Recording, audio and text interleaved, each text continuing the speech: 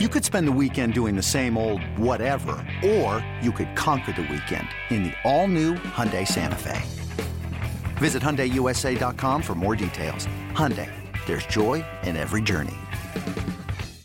The following is a presentation of A's Cast, your free 24/7 nonstop destination for A's baseball. Go to athletics.com/A's Cast to download the app. Restrictions apply. This is Green and Gold history. 50-plus years of stories, championships, and colorful characters. A's are the world champions. This is A's baseball. This is Green and Gold history. Truly one of the great A's runs as an employee in the history of the organization, whether you're talking Philadelphia, Kansas City, or Oakland. This is your 53rd year with the Oakland A's. You've been here since day one. It's amazing. It's been a fun run. I never would have thought I was going to last this long when I was hired as a 15-year-old bat boy way back in '68, first year in Oakland. I've been here ever since, seen it all. Yeah, as they say, you know where the bodies are buried. Absolutely. You got to have a little something in your back to protect yourself. But in all seriousness, it's been fun. I wouldn't be doing it if the bad outweighed the good. It doesn't. It's not close to it yet. Like I said, I've seen it all. I've been through ownership change, managerial changes, lots of coaches, lots of players. And, along the way, I've had 2 wives, so it's been fun. Yeah, I was actually hanging with the Vucinich clan. Got to meet brothers, sisters, hanging out with your wife, your daughter. It was a lot of fun in Las Vegas. It was. I'm glad everybody had fun while I was working my butt off, but that can be expected as everybody comes down. And, well, Vegas is a different venue to watch baseball, and it's obviously an exciting town, and I'm glad they got to enjoy it because I was at the ballpark all day and all night. Yeah, people don't realize as we're down here in the clubhouse and the amount of equipment that you have to deal with, you have to travel with, you have to organize it. You got to get it on the plane, get it off the plane, get it into the clubhouse. Obviously, this is something that's not easy to do, but since you've been doing it a long time, I'm sure it's like clockwork, but a lot of people don't understand how tough your job is. Well, there is a lot of equipment. I mean, given that Nike might make 8 different underlayer shirts, whether it be thick, thin, short sleeve, 3/4 sleeve, mock turtle, full turtle, you've got to have all those ready for the players should they want them. And obviously you don't take the warmer gear to the Midwest in the middle of the summer. So you're trading out. I mean, you've got 2 different hats that you have to take with you. We take 2 different jerseys on the road. At home we have 2 more. There are a lot of pieces that go into the complete uniform ensemble. Then you've got bats, you've got balls. We have 2 different color helmets. So there's a lot of stuff. And at the Coliseum, there's not a lot of room for storage. But down here in Mesa, as you look around the storeroom, you see it all, and it's nice to have it all in one location instead of having to run up by the left field foul pole to get a new helmet like we have to at the Coliseum. Remember the good old days where you just had a white jersey and a gray jersey? It was a lot easier then. There was, and there were fewer bat models, bat manufacturers, and you only had 1 color helmet and 1 color sock, and you had sanitaries and you had stirrups. As now you've got 3 different kind of a workout socks, a high performance sock. So, innovation has come along with baseball, not just in the numbers and the data available to front offices, but also to equipment managers. Yeah, no doubt about it. And when I think about all the days we have, Father's Day, Mother's Day, Breast Cancer Awareness Day, 4th of July, I mean, there's a lot of different uniforms you're having to deal with. It is. Last year was the first year that didn't do the Mother's Day and Father's Day uniforms. Still did Memorial Day or Armed Forces Weekend, and we did the 4th of July. Then we also do Spanish Heritage in September, where our club individually does Los Atleticos. So there are different jerseys. Some jerseys hardly ever get worn. You have to have 2 for every player, and they might get partial to 1 to know which one it is hanging in their lockers to wear. And end of the season, I could end up with an easy 100 jerseys that weren't even worn one time. So each year, and I've experienced this with the Raiders, there's a new style that comes out with stuff. Nike's always making new stuff. What do you do with all the old stuff that's not going to be worn? Well, if it's stuff that maybe the logos are different, colors could have changed a little bit or just even been tweaked, that stuff all goes either to our authentication department where it's available for sale to the general public, whether it be online or at the stadium. Then some of it goes to the community fund department, and they'll have auctions and donations to different charities and fundraisers. So if anything could be used or held back as spare stuff from the year before. But with the evolution of Nike taking over uniforms, this is the first year we'll have the swoosh on the front of the jersey and on the swoosh on the back of the pant. And so those are all new this year. Next year they're talking about changing the material, so that'll be another complete change in jerseys and pants. They're going to Nike's very innovative. They try to do the best for performance. They did that in football. They do that in basketball. They're doing it in baseball. A more comfortable thing, a more wearable piece, whether it be pants or jersey. A lot of them have the wicking, so they're breathing. The sweat will come out to the surface and not stay on the body, where a shirt can get heavier. So they're pretty up there as far as trying to make the best possible piece. And in a sense, when I keep changing the pieces, it means I have to buy a lot more every year. Is there anything that surprises you anymore in your job? Not really. Anything can happen. I mean, you got coaches that come in during the middle of the game requesting things. So you've got different requests from the players. Sometimes we've said we're a concierge, we're a short order cook, we're counselors, that type of thing. And one of the things that I tell rookies that come up, I say, look, you can come to me. You're afraid to ask a veteran. Is maybe you think it'd be a dumb question, but you've got a legitimate concern. You can come talk to me, and it'd be between you and I, and nobody has to know that you asked this question and I gave you the answer. So we get some funny questions along the way. And funny requests from certain even veteran players. So nothing surprises me at all. You have seen it all, even a radio guy looking for coffee before the broadcast, as you helped me out with that. And it's amazing. There's no coffee in the press box. The only place there's coffee is down here. It's unbelievable. But there was no game here that day, so why would there be coffee? That is actually a good point. We were the only people here. They were playing over against the White Sox. When you think about your job and your relationship with the players, as you said, player can come to you. It's between you and him.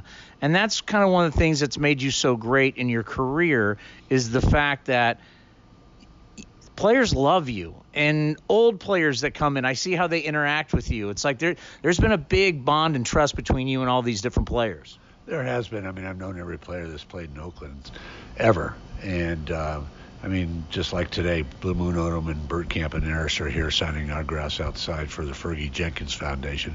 Vida Blue's out there. They always come by and say hello. We relish those friendships that last for years and years, and I hear from them, different players, time to time. Unfortunately, now I'm starting to hear more about funerals and former players passing. But there are special relationships with the players. 99% of them are always great relationships. Never have a problem with anybody. I've always been honest with them. I've always been willing and open to changes. And, as I get older, and I'm a lot older, and a lot of these players could be my kids, and they're that age, and I don't want them to look at me as a father figure. I like looking at me as a person that could provide answers, guidance, and help them along the way. So the teams in the 70s, teams in the 80s, and like looking at the teams today, the players, how much has the player changed from like the 70s till today? Well, first of all, I think baseball's accepted more conditioning. Players are in better shape than they ever were. And one of the reasons is they make enough money so they don't have to get off-season jobs. I remember in 71, we had just won a division.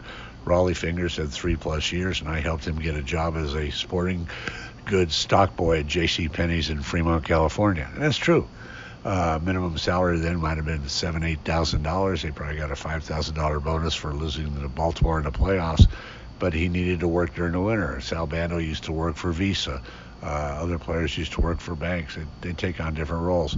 So that's changed a lot now. They don't have to work during the winter. I mean, you get 6 months or a half season in the big leagues and you've made $275,000. You better be able to sustain during the winter with that kind of savings.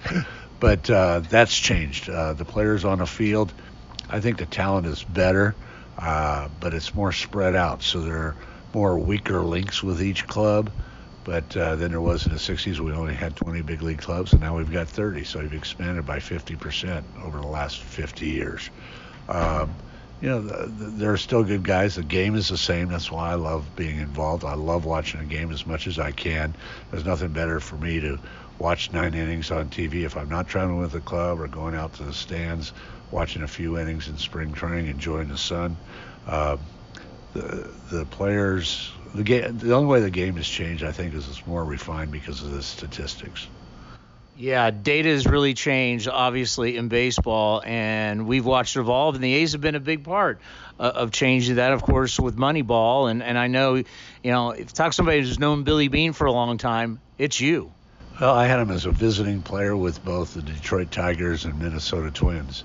And so it's funny, I was in the visiting clubhouse at the time, and we began a friendship, never believing it would evolve to me actually working for him and reporting directly to him.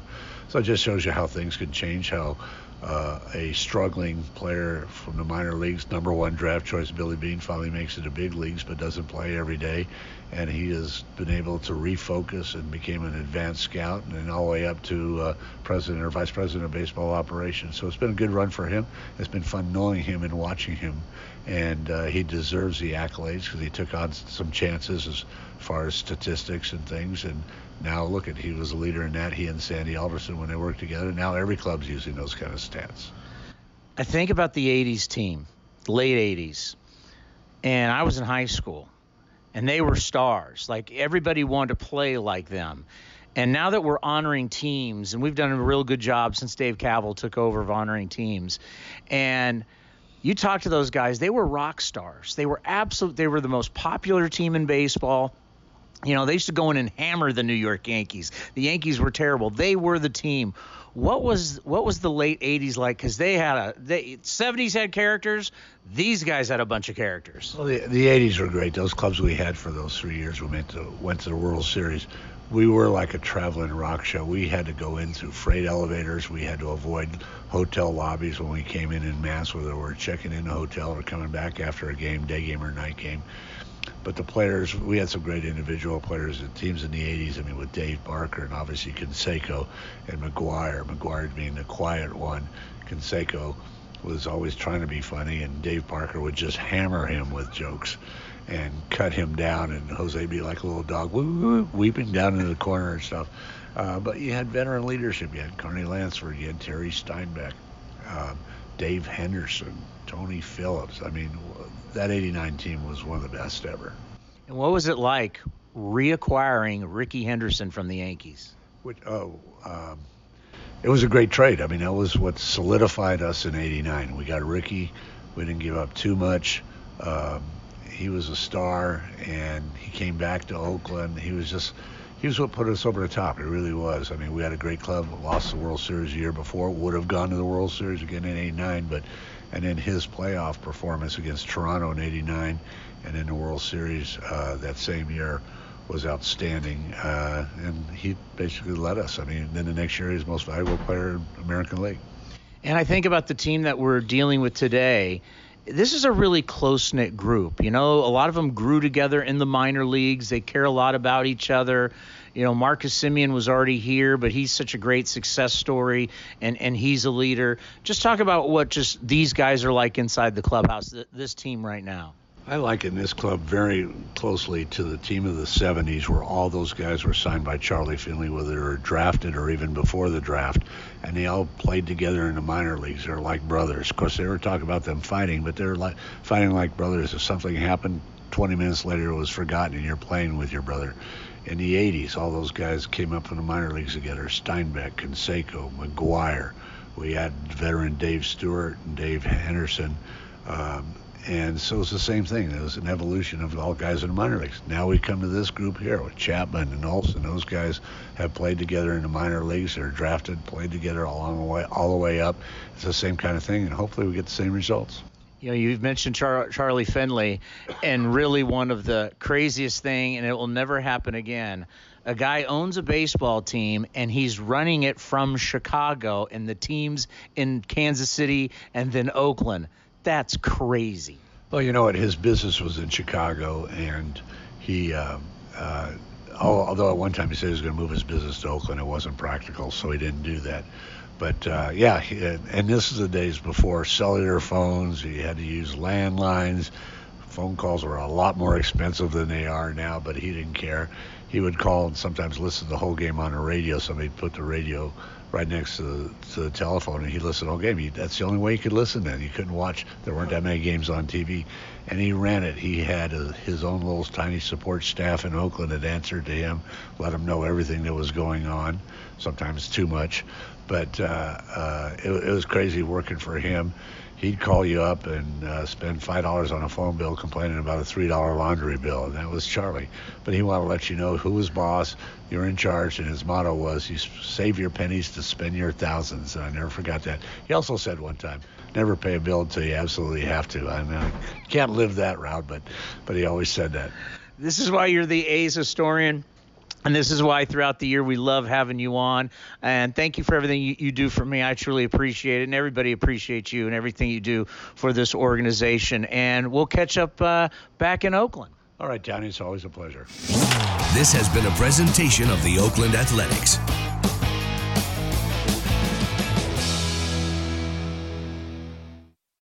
Hey, Rob Bradford here. You guys know I'm always up for a good MVP story, and one of the best stories is Wasabi Technology. Wasabi is the world's hottest cloud storage company, and it's become the go-to provider for professional and collegiate sports teams, including 20 Major League Baseball teams like the Red Sox and NHL teams like the Bruins and Vancouver Canucks. Even the Liverpool Football Club is getting in on the Wasabi action. So, why is Wasabi the MVP? Well, Wasabi was purpose-built to free businesses from skyrocketing storage costs and unpredictable transaction fees that the Amazons of the world are charging. In fact, Wasabi is up to 80% less than those hyperscalers and doesn't charge a cent for businesses to access their data. From Wasabi's AI-enabled intelligent media storage, Wasabi Air, to the industry's only cloud storage service with triple protection against cyber criminals, data deletion, and ransomware, Wasabi's taken the lead in driving innovation in data storage and helping sports teams to unleash the power of their data. Wasabi, another Boston-based championship team.